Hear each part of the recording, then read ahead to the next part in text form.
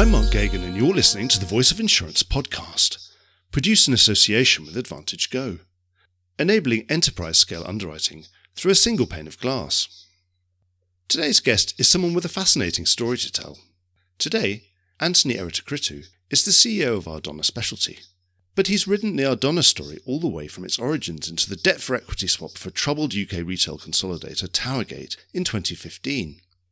Ardonagh has since been on a journey to build its specialty and international operations, which included 2021's transformational deal to buy the newly formed Corrent Global Group, comprising the brokers Ed and Besso. The organic and inorganic investment continues at high speed. Over the last 8 years, perhaps the only part missing from this story has been a clear narrative from the broking group itself. It's given the impression that it's too busy with its head down to worry about what others might think of it. Ardonagh seemed happy to leave a vacuum that many of its peers have been eager to exploit. It's fair to say that media coverage of the group in the past few years has been checkered, with as many negative stories of team defections as positive ones around new hires or acquisitions. Well, this podcast gives me the sense of being the start of the group getting out on the front foot. Ardonagh Specialty has consolidated its many brands into Price Forbes and Bishopsgate, and Antony has a very positive growth story to tell. As a former CFO, he's absolutely on top of the numbers and strategy, and we have a very detailed discussion about the economics of scaling up an expansive broking platform. He's excellent company, and as someone who arrived to rectify one of UK broking's most serious missteps, here is someone who knows in great detail how expansion should not be done. Here we learn how he thinks it should be done properly, and given his unique experience, it's really worth hearing him out. There's a lot to learn, and plenty of myths to be exploded. Enjoy the podcast. And welcome to the Voice of Insurance. Thank you, Mark. It's great to be here. Well, for anyone who doesn't know you, why don't you just give us a quick rundown of your career highlights to date and how you came to this current role? Sure, Mark. I've been lucky enough to have a number of roles in different industries, all the way from telecommunications, travel, and then finally into insurance. And I spent close to 10 years in RSA, in the personal lines business in the UK, on the executive team of the UK. And most recently, the CEO of Ardonagh Specialty, which is the largest independent wholesale broker in the UK. And I joined the Ardonagh Group actually before Ardonagh was created. The original Towergate turnaround is where I started. And you as CFO? I was CFO at RSA, and I came into the Towergate business and the then MGA, Towergate Underwriting MGA, worked with Adrian Brown, who was the CEO of RSA. And we worked very closely at RSA. He was the man that brought me across here to come and work in Towergate and do the turnaround. He said I'd have a fabulous time, and I did, and I have. So we spent the early years fixing Towergate, turning around the underwriting business. And I've had a number of roles across Ardonagh. So I've been here since end of 15, early 16. And it wasn't really about Towergate for me, if I'm honest. When I came in, a number of us talked about something bigger than Towergate. And so we already had visions of an Ardonagh type business in the early days, and purchased a number of companies sitting on the side of the Towergate business at the time. And we created Ardonagh in 2017. Yeah. And that was the sort of starting point of this group effectively. So we've been going for about 5 years as a group. And I've been in the specialty business for just over 4 years. As the CFO and managing director at the time, we had Price Forbes and Bishopsgate. And then really, as we've looked forward in 2021, the acquisition of the BGC deal. Yeah. Corrent Global deal, which I led from the Ardonagh side. And 2021, end of November, we completed, and I then took on the CEO role early 2022. Yes, we'll go into all the details of that. But it was interesting, you were saying that you had this idea between you that there was a business you wanted to build. What is that business and how far are you along that road then? Sure. So I think my joining in 2018, I also knew that our specialty business, we wanted to create a larger scale platform. And the first few years of that was really spending time around professionalizing, stabilizing the foundation, really. Because really Towergate was very much a UK general insurance broker. Focused and not UK. Really on the specialty side. Not really. We had a small Towergate specialty business with that. But then you were producing a huge amount of business for different London wholesale brokers. Absolutely. All through our Towergate portfolio, effectively. Yeah. So when I joined the specialty business, it was largely Price Forbes, with that small old Towergate London market business forming part into Bishopsgate. So we had two businesses at the time. Yep. And focused a strategy, a vision was needed, which we did. We spent time getting the specialty platform ready for an acquisition, really. That was the goal here, because we were the smallest part of the group at the time. I think we would have been around 20% of the size of the group at around end of 18, early 19. And, our ambition was to be much bigger than that in the specialty world. David comes from a wholesale background and international background. And that was our discussions, end of 18, early 19, that we need to create the next platform for a large independent specialty wholesale broker. You've mentioned that current global acquisition, so that brought those legacy brands of Ed, Besso, Peak, which was a new aviation broker just started then, and probably some other ones I've forgotten about, and probably bits of old Cooper Gay that we've forgotten about. You said you had two businesses to start with, and it's almost like you've gone back to the original two, haven't you? 2018. Yeah. So I think the early thesis, and when we were looking at the BGC transaction, it was all about leveraging our platform and driving for scale. I think that was the thesis and vision behind doing the BGC transaction. Our clients were very focused on the fact that we had many different teams within that acquisition. Once you pull everything together, 14 brands, I think, in total. So yes, you're right. Some, sort of original Cooper Gay, Peak, Besso, Ed, and there were other smaller brands in between. Yes, absolutely. So the thesis was always to get to a succinct structure. And the structure that we discussed before the acquisition was really the structure that was embedded already, the open market programs and wholesale international structure that sat within the specialty platform prior to the BGC transaction. At that point, we had two client-facing brands, Price Forbes and Bishopsgate. And through the process of this acquisition and integration, we spent quite a lot of time, Mark, looking at our brands externally with a third party. What's the value, talking to markets, clients. Tell us what you're seeing, what you're thinking about our brands. And that was the sort of start of the thesis of which is the most powerful brands for a sustainable future. I suppose Price Forbes has been around since the 19th century. It's over 100 years old, internationally well seen, accepted, etc. And, part of this integration the last 12 months, Mark, has been around a bit of a refresh for the Price Forbes brand. We knew we were going to do that. I thought once you get everybody on board, and we've gone through the integration highly successfully, the brand rationalization and the open market programs slant to our structure has been very welcomed by our markets and our clients. And that was the main thesis of our original strategy. Obviously, in between all of that, we had 1,500 people to better understand, spend some quality time with,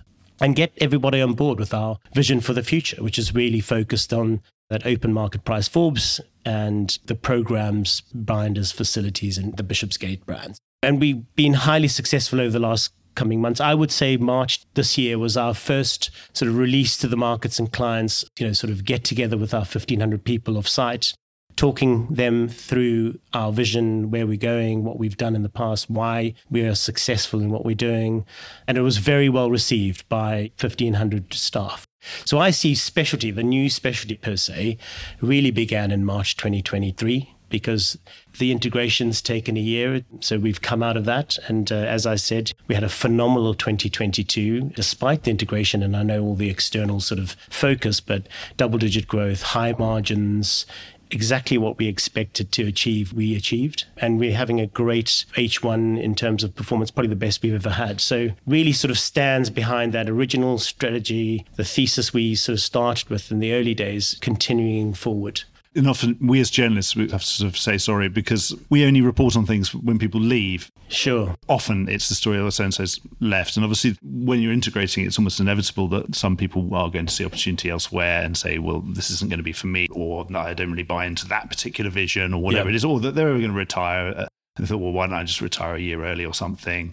They don't really fancy it. But I read somewhere that over this period you were a net hirer, so we might look at a series of headlines of people leaving, but it looks like you actually put on more headcount during this period anyway. You've actually hired more people than on a net basis than left. Totally. I think to date we've hired about 300 people. We don't talk a lot about that, actually. It's very hard because if they're all junior or they're mid-ranking, you can't put out a press release every single time you hire someone. So, again, I think, as you said, I think externally there's been a lot of focus on the levers, but actually we've had some phenomenal joiners and, over 300 people. One of the things I need to do better in is talking about our story. And that's why we're here, aren't we? Which is... It is the beginning of a process. And you can perfectly understand why you had your head down and more likely to be looking internally than you have been externally in the last 2 years, because you must be incredibly busy. Part of the job I love the most, Mark, is actually hiring and meeting talent and investments and acquisitions. So it's been a great turnaround for us. I think this first half, I spent probably 80% of my time with talent, nurturing our talent within the business, but also new talent. Now, if I think back to last year, it was a complicated process for any individual or any person looking at Ardonagh, especially from an outside-in perspective. Now that we've gone through the integration, now that we've simplified our structure, the brands are all cohesive, it's much easier talking to talent. And actually, we have a bow wave of talent joining us. As I said, I spent probably 80% of my time talking to new and current talent, which is what I love the most about being a CEO, actually. Do you think the emphasis now is going to be for you? Now you've got this platform, you've built a platform, it's got absolute critical mass. It's a large specialty broker that cannot be ignored in the London market. It's very difficult to measure. No one's brave enough to actually do a proper top 10 because they'd probably get shot at if they ever did. I know, because it's very hard to get those numbers, or it's very hard to get those numbers out of Lloyd's, for example. They often say broker A, broker B, broker C, and we have to try and guess who they are. One day someone will crack it. But obviously you've done a huge amount of M&A, but also a huge amount of hiring. It still sounds like you're still on the growth and investment stage. As a CFO, you're going to be looking to slow down on that front and start to improve the margins. Sorry to interrupt in mid-flow, but this is just a reminder that you could be advertising right here, right now, and getting your message directly into the ear of key decision makers in the insurance industry. And you'll be doing it while they're absolutely in listening mode. The Voice of Insurance has just run through 300,000 downloads. If each of those had had a 60-second ad in them, that would make 83 hours of talking to the industry for a fraction of the cost of alternative media. The podcast is the medium of the future, and so is audio advertising. Contact me on mark@thevoiceofinsurance.com, and I'll do everything I can to get you started. No, I think firstly, we've always had real focus on organic growth. So despite integration, despite all the acquisitions we've been doing, Ardonagh as an organization, we talk to three pillars effectively: organic, inorganic, and operational excellence. And despite all the acquisitions people may see, we have a very strong new business retention focus. We also have a very strong outside in looking at talent, people wanting to come and join us. We have a phenomenal equity plan that sits across the organization, which, we've all shared in. So all these pieces coming together really make us quite a formidable organization. We're not going to slow down on the investment side of things. I think that's a given. The interesting thing about Ardonagh, and particularly Ardonagh Specialties, we've spent a lot of our time getting the platform ready for success operationally and clearly through this integration of the current global businesses. That's enabled us to have a phenomenal set of results in H1. We have long-term capital behind us, and effectively I can see us continuing to drive the inorganic part. Our organic excellence is really good. We had double-digit growth for H1. A large proportion of that was organic. Because if you think about putting all these teams together, we have a bedrock of excellence that sits behind our specialisms, lots of bench strength now coming together. If you think about last year, we had 5 energy teams and 4 casualty teams. Underneath these teams now, we have a leader. The bench strengths all come together. So you put this together and then you think about how everyone's connecting the dots. Now you could say you could go head-to-head with any broker because you've got as strong and as deep a team as anybody. Absolutely. Now I would say we're probably 1 to 3 on most of the big ticket items. As an independent broker, we sat with Lloyd's. We've got 7 billion of premium flowing through the market now. That's going to look closer to 8 billion by the end of this year.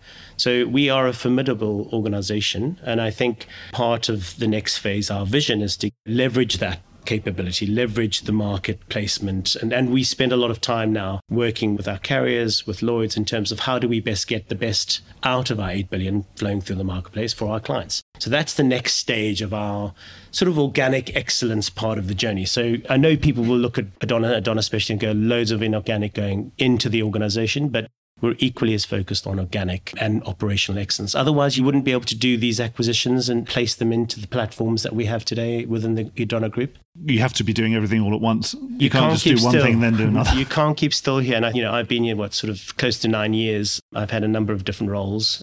We don't keep still.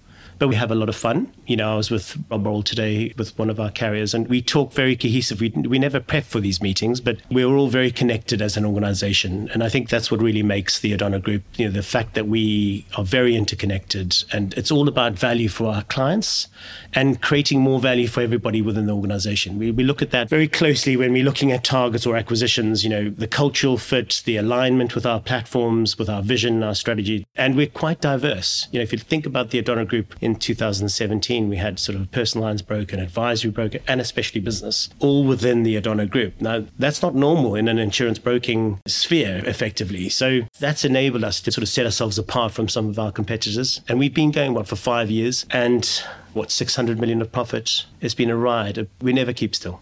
Yes, and on that, sometimes it feels, looking from the outside, you think, well, surely every bit of M&A of any kind of significance has already been now done within the London wholesale space. Yes. Do you think that's true now? No. Well, we've just, the early part of this year, completed an Oxford insurance, right? So because a small broker. But not that small, actually, yeah. Yeah, so 150 people. And actually, they'll come onto our platform, and they've just joined us in this building. So I think we've got a highly successful integration plan now. And I think one of the things I'd say about wholesale integration, there's no playbook for people, I think. If anyone thinks there's a playbook, you go from A to Z on an integration within a wholesale London market business, you might as well throw it out the window. I think it's about getting to know your people, your talent. And we've got a platform that I believe can continue to scale. And I do think there are small brokers, there are also medium-sized brokers, and there will be a large transformational deal out there in the future. No question about it. I suppose because the other peers have also probably been the products of different M&A themselves. They've got to a certain scale. But do you see that at some point one will acquire the other, or two will merge? I think possibly. Consolidation continues, doesn't it? Whether it's in the US. It never really ends. It never really ends. And I think from my perspective, I think it's very much about excellence, I think. If you have the best talent, and you drive the best margin, or at least good margins, you collect your cash and you deliver on organic growth, you have a sustainable business. And those are the three key areas which I think continues to drive us into that sustainable long-term future. And we've got Madison Dearborn and Highbridge that have been here since pre-Ardonagh, the Towergate days, in terms of what they have. They've been part of this group. And they let management get on with things, Mark. The one thing I'd say is it's a very highly independent management team here, trusted to deliver and execute. And why wouldn't you? 5 years in, and we've created this group, and the scale and diversity and the excitement we've brought to the table, I think is just something quite different. Keep going back to that vision. So is the vision to be completely global? As a specialty business, it's often a question, perhaps in the early days of Ed, part of that vision was to make sure that they were in every hub globally, if there were other wholesale insurance hubs to be. Do you share that vision? So I think we've already got a number of wholesale international businesses. What I see is sort of real focus in terms of Asia Pac. We've got a Singaporean business, which I see Singapore being an area we'll continue to invest in. LATAM, we have a big operation in LATAM. Yep.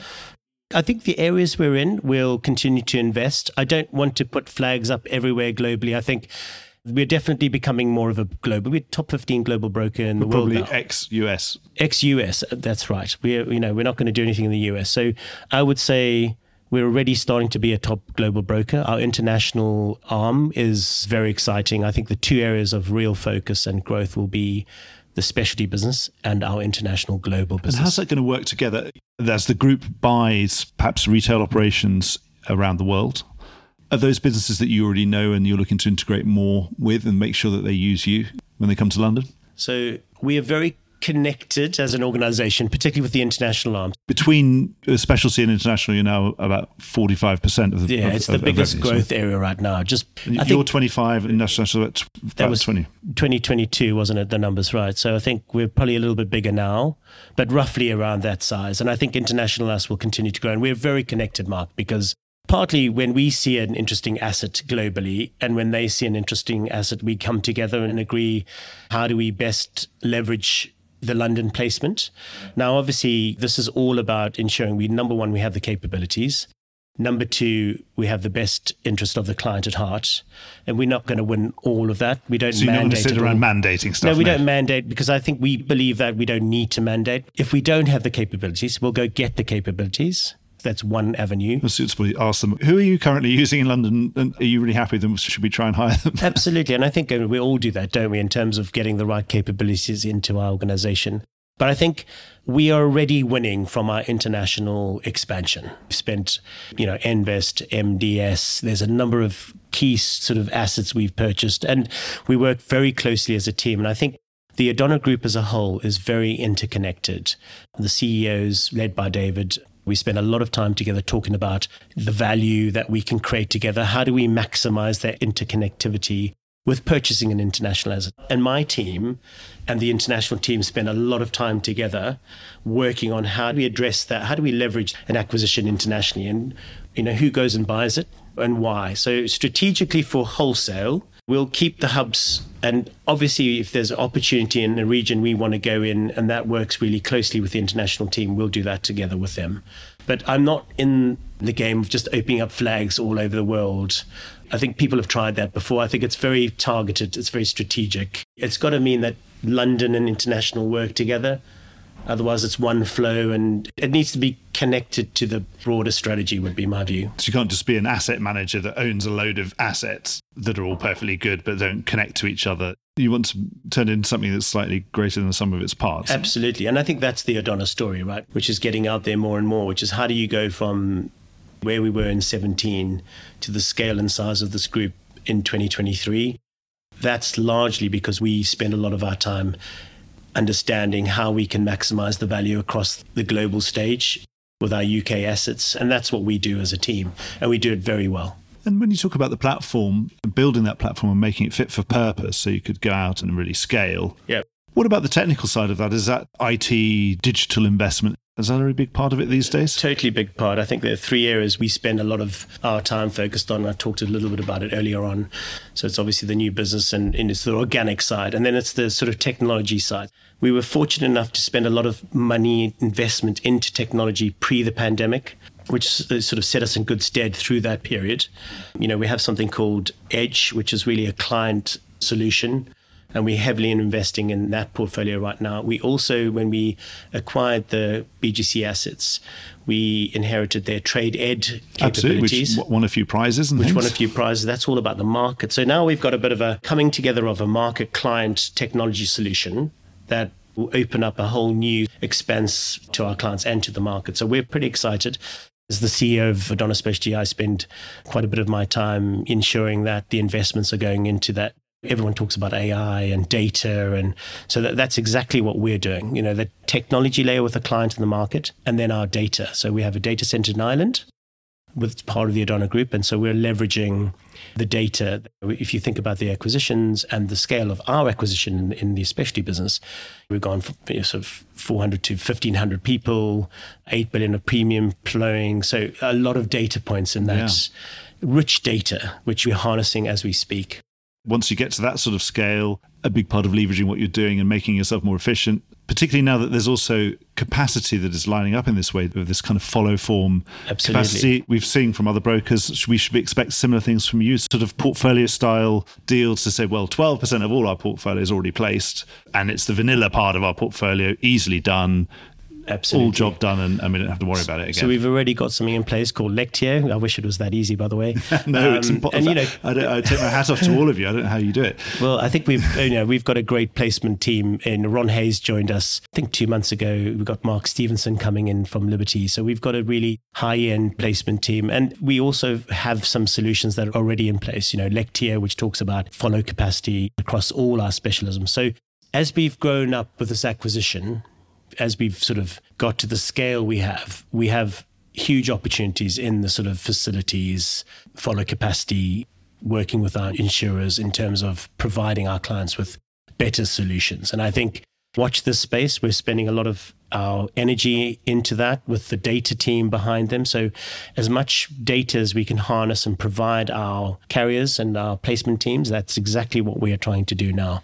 And again, as a wholesaler, that could be something you could be originating better product from London to then sell out into that international. Absolutely. And that's exactly the plan. And we already do that, by the way. So part of our global international strategy, we spend quite a lot of our time providing those enhanced portfolio specialisms. And if you think about it, we have nearly every class of business in this organization today. So whether it's the bog standard property casualty businesses all the way to renewable, cyber, energy, you name it, we've got them. So how do we leverage those specialisms with all the international assets we're purchasing on a day-to-day basis, as well as with our advisory team. So, we have a high success story with our advisory business in terms of, I hate the word cross-selling because everyone uses it, but really supporting each other on client deals and putting our best trading individuals forward for a sort of collective pitch. We're leveraging each other in those deals and in those client pitches. If I went back to the early part of Towergate, and where we are now, we've jumped way ahead in terms of that collaboration and interconnectivity across the group. So if at the moment, based on 22 numbers, I'm sure you've got the latest, between you and specialty and international, about 45%, do you think you'd be over the majority soon? I would like to think by the end of the year we will be probably over the majority. We've had a very strong H1 as a specialty business. Just sort of highlights the thesis of this integration, the strategy on the scale element of what we've achieved. The second half of the year is also quite strong for us. So I can see us surpassing some of the other parts, but it's not a competition, Mark, in terms of the Ardonagh group. I can see us moving as an organization with the economic environment, but by the end of the year, we should be the biggest part of the group by then. Yeah, and I suppose the longer you go, the UK is not the largest part of the world economy, so Totally. You're likely to get bigger. Totally. And I think that's probably, you'll see international continue to grow and you'll see specialty do the same. And there might be a part where international surpasses most of us. So, that's the exciting piece about being part of this group, that global broker, that sort of vision for us to all be a global broker. We in specialty already sort of participate in that. We have participated since 18, with the offices that I talked about and some of the hubs we mentioned earlier on. So now the group itself is really sort of focused on the next phase outside of the US, that is. I want to pick your brains as a CFO now. Yeah. Obviously, and you're an acquirer of other brokerages. Yep. Par excellence. So you know all about EBITDA and adjusted EBITDA and what the difference between one and the other is and how all the different things that can happen to EBITDA that might affect its quality. Yep. So now we're in this rising interest rate environment. We've been in this absolutely incredible, almost zero interest rate environment for so long. I grew up in the 1970s, so we had interest rates far higher than they are now. Well, how's that affecting the dynamics of the marketplace at the moment? That's partly why I asked you whether you might be taking your foot off the pedal earlier on, and you said no way. Yeah. Because, particularly because of the relationship with debt markets and other things, higher interest rates, obviously for some very debt-laden brokers, it might be time to take the foot off the gas and be, focusing on margin and full profitability. That's a really interesting point. I know a lot of brokers are looking at that at the moment, and I don't think it changes what we do. Why is that? I think because we learned early on with the Towergate days what good needs to look like. Because you know the origin of this business. Yes, and we know exactly that's right. So the early days of Towergate really set this management team up. It doesn't impact us as much as probably others. The reason for that is, I think I've mentioned it, we have long-term capital behind us. That's number one. Two, we integrate our acquisitions. That's a really important part of what we do. I suppose that was probably the lesson of Towergate. That was the lesson of Towergate, 300 unintegrated assets. So we've learned a valuable lesson. I don't think anything's new here for us. So if you look back at the early start of our journey and where we are today, it's worrying from an economic perspective. There's no question about that. But we have a proven track record of execution and delivery. And I think if I look at where we are sitting as a specialty business versus probably 12 to 18 months ago, I've never felt more confident that we're set up for success. Our integration's been successful. Yes, we've lost some teams. A transformational deal of that nature, of course we will. But as you said, we have more of a net hiring success rate than we have lost. So I think that's an important point. I think we're a differentiator as a group. We're more diverse. So through the pandemic, we felt it. Our part of the group really rose and shone through that highly relationship period where that tenor of client, the tenor of our trading teams, the relationships they had, and the sort of solutions that they were finding through that pandemic for our clients. We sat really above the group at that stage and really sort of supported some of the other areas, which were globally or in the UK effectively had some challenges. And I think, look, it's probably going to make people look harder at M&A, closer. I think that's definitely going to be on the cards. People will take a longer look at what they're buying, the strength of the acquisition, strategically where it fits. And so I think decisions are going to take a little bit slower, but I think we won't slow down. We've got a large pipeline. We always have. We have a very robust pipeline that sits across the group. I have a bow wave of investment hires coming in on a daily basis, wanting to talk to me, wanting to understand our business. So I said, we're not going to slow down. And that's because all I do right now is interview talent. You don't look nervous. I'm not nervous. For our business, that is. I was sitting down with somebody this morning that was telling me about their mortgage tripled overnight. So this is hitting people hard in certain areas. And I think the robust insurance broking sort of industries, particularly Ardonagh, is really sort of focused on ensuring we can continue to grow and continue to drive talent into the organization. And that's not going to change for us. No. And I think, as I said, the way we've set our platforms up, we talk about our businesses in platforms, Mark, so the specialty platform. So you get the platform right and enabled for success. And clearly the wholesale world right now, there's also some market dynamics that are supporting us throughout the wholesale environment. So all those pieces coming together, integrating successfully, robust EBITDA, growth, organic, focused on bottom line and cash generation. You've got to collect the cash. If you don't get the cash, you can't pay your debt. So it's nice when you see the cash coming in because you know you can pay back whatever the debts are going to be when they come due. And look, it was tough times in the early days, with Towergate. So we have the walls here. And well, you certainly look like somebody who's ahead of the curve. And perhaps, hopefully, from an acquirer's perspective, you might feel that perhaps valuations of some of the brokers that you might be acquiring might have peaked by now. That's an interesting one because I think that's true in parts. As I said, I think if you find a strong management team with a robust, sustainable business, I think arguably some of those, I think, will hold up. I've seen some silly multiples being paid of late, plus 20s and things like that. But I think strong, well-run businesses that complement strategically businesses that want to acquire them, I think they will be set in good stead. I think the smaller brokers, monolines, I think you're going to see, I believe, this is just my opinion, I believe you will see some of the multiples coming off a bit in those. So I think if you look at it from those two angles, I think you'll have some disparity between the two types of purchases or businesses and business models. Why would monoline be worth less? I think what we're seeing is that having diversity within your business means you can... robustness of name. It's a bit more robust. By the way, I think when I talk monoline, there's obviously different specialisms, there are different portfolios in there. I'm more around a diverse organization that can ride this economic wave at the moment. And I think that's where Ardonagh, and that's where especially what we have the ability to see through some of that because we have such diversity of business models and specialisms within our portfolio. So you can tuck them in and you know that it'll all come good. It might not be great at the moment, but these cycles all play out at different phases and different classes, don't they? Early on, we set ambitions and goals, and whether they EBITDA, contribution, growth rates, we set them early on. And so we measure ourselves against those targets, effectively targets. We know that particularly when you're developing a wholesale business, when you're developing a new portfolio, that takes time. But the ambition and the goal is always to get to a certain level, a threshold.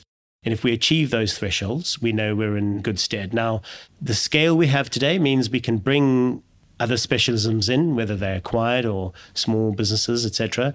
And we can achieve those quite quickly because we've already got that robust performance focus, if you like, and client focus. So that focus continues, whether we bring an individual in, how we set and measure our ambitions, everyone's quite clear on that. Well, everyone's rewarded on it. So I think, you have to have clear focus on these items. I suppose you're supplying that same lens to anything you're acquiring. If they're not got the sort of margins or the growth or the organic growth that you're looking for, then they're going to be dilutive rather than accretive. That's right. And I think when we looked at the BGC deal, it was very much top-line focused, that organization at the time, and they were on the path to integration. So if you think about when we sort of intercepted that and started talking to the seller, we knew we could drive the scale and get the performance metrics to where we wanted to get them, but we knew it might take time, and we knew we needed to understand the people, our talent through that process. So you're absolutely right. We are very confident we can continue to execute on those performance metrics, whether it's small, medium, or transformational deal size, and leverage our scale even further. I think that's coming through now quite cohesively with our results. We continue to strive for that organic excellence. That's the key in my mind. We know that broking talent is in incredibly high demand, as you know, because you hire some people and you lose some other people, and it always seems to be 2 steps forward and 1 step back. It's a people business. So what's your pitch to those people? The best part of my job actually is sort of coming out of this sort of integration. I'm spending quite a lot of my time with talent. It was really interesting. I met a potential new hire the other day, and she was just amazing. She loved our energy. She had met some of the team prior to meeting me. Loved the energy, loved the pace and the agility of solutionizing a role for her. But more importantly, she was looking at some ex-colleagues here in this organization now, and she said she's never seen them happier. And that was a really interesting point of reflection for me. And I asked her, why do you think that is? And she said, well, I think you delivered on all your promises to that individual coming into the organization. And I thought that was great to hear. It was a testament to what we're trying to do now, coming out of the integration and really focusing on talent coming into our organization. I think that promise really is about our independence, our entrepreneurial spirit, and really the lack of bureaucracy, I would say here. We're very agile. The buck stops with me and my CFO and Chief Investment Officer. Really, we're very quick at making those decisions on the talent. And the funny thing about this organization now, and we, dare I say, through the acquisition, we've got sort of 1,600 people. About 37% of that are women, about 36% under 35 or next generation. So we've got a very diverse workforce now. And I think it's not only about incoming talent, it's about nurturing this talent that's here. We've got a load of great incentive schemes in terms of mentoring, coaching. It's something called the Ardonagh Academy. So we're really investing now in our people across the group. One of the things we're trying to do is how do we place people in other parts of our organization, whether it's within the UK or globally, to sort of learn more, broad leadership, broad understanding of how business works globally. And I think that's one of the things I'm spending a lot more time on. How do we get that diversity? How do we get more senior females into leadership really roles? I must say, in my own career, I started in London, then I went to Madrid, and my opinion of London changed. Well, I think I'm sure it would have, but that's a thing. But that's a good thing, right? So the fact that you really go and see a different perspective. I'm originally from South Africa. My mother's from England. My dad's from Cyprus. My wife is Namibian. So it's really good to see all these different cultures and then bring the best of what you've learned, I think. And I think that's the key. And this industry needs to do more on talent and diversity. And I think collectively we've got a job to do. So that's something that I spend quite a lot of my time thinking about. So it's about people feeling like they're really being looked after, that they're going to be given the tools they need to get somewhere. Yes. And you said about equity plans and all that kind of stuff. Obviously, other brokers are perhaps better known for it. But again, that's a good reason to be on the front foot talking to me now. I didn't really know that. It's not one of the sort of top 5 facts I would have known about Ardonagh. Yeah, no, we have a very lucrative incentive scheme, and the purpose of that is to share the value with our employees, and that's what we're doing. And we'll continue to do that with this MDP Highbridge and management, sort of the key shareholders in this organization. And we definitely need to do a better job of sort of articulating that story, and that's exactly what I'm focused on. And I think also what's helped us, Mark, is it's the reward structures, but it's also the clarity of those reward structures and our simplified structure. I think that's definitely resonating with potential hires. No, it would have been much harder 18 months ago to say, well, so if I'm an aviation broker, where do I go? Yeah, and which brand do I go to? And, but I don't like that brand. And so, yeah. And, as I said, the last 12 months, we've hired 300 people. I think if you're going through this much change, this much transformation, particularly in the London market, we're sort of easy targets for the noise rather than all the good stuff. And I always believe in my old CFO role, numbers always speak the truth. The noise goes away eventually, and eventually in 5 years' time, everyone will have forgotten about it. Totally.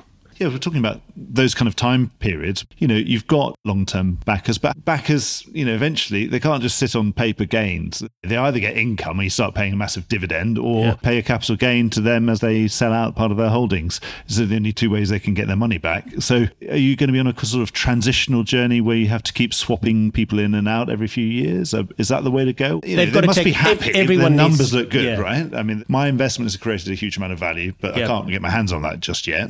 So we've been lucky enough to have a reinvestment by, so MDP and Highbridge reinvested in 2021. We also took Abu Dhabi Investment Authority in 2021. So that was a moment in time where management and shareholders did some creative reinvesting into the group, which is another anecdote to that long-term capital supporting the management team, here to stay for the long term. So some of your own money as well. Yeah. Well, that's the purpose of private equity in the end. It's everyone shares in a sort of equity event. And I can see us continuing that journey. I think the US are way more advanced than the UK in terms of those 3-year cycles that they work on. And they've had many 3-year cycles effectively over the time, largely through either consolidation or really good investment strategies. So that is something we will continue to focus on. I've been lucky enough to know the shareholders from the very beginning. So I know exactly how they work, and they largely support us in everything we do. Obviously, we've got investment committees and we've got levels of investment we need to go through, but it's a very management-driven organization. And I think I've run through all my questions.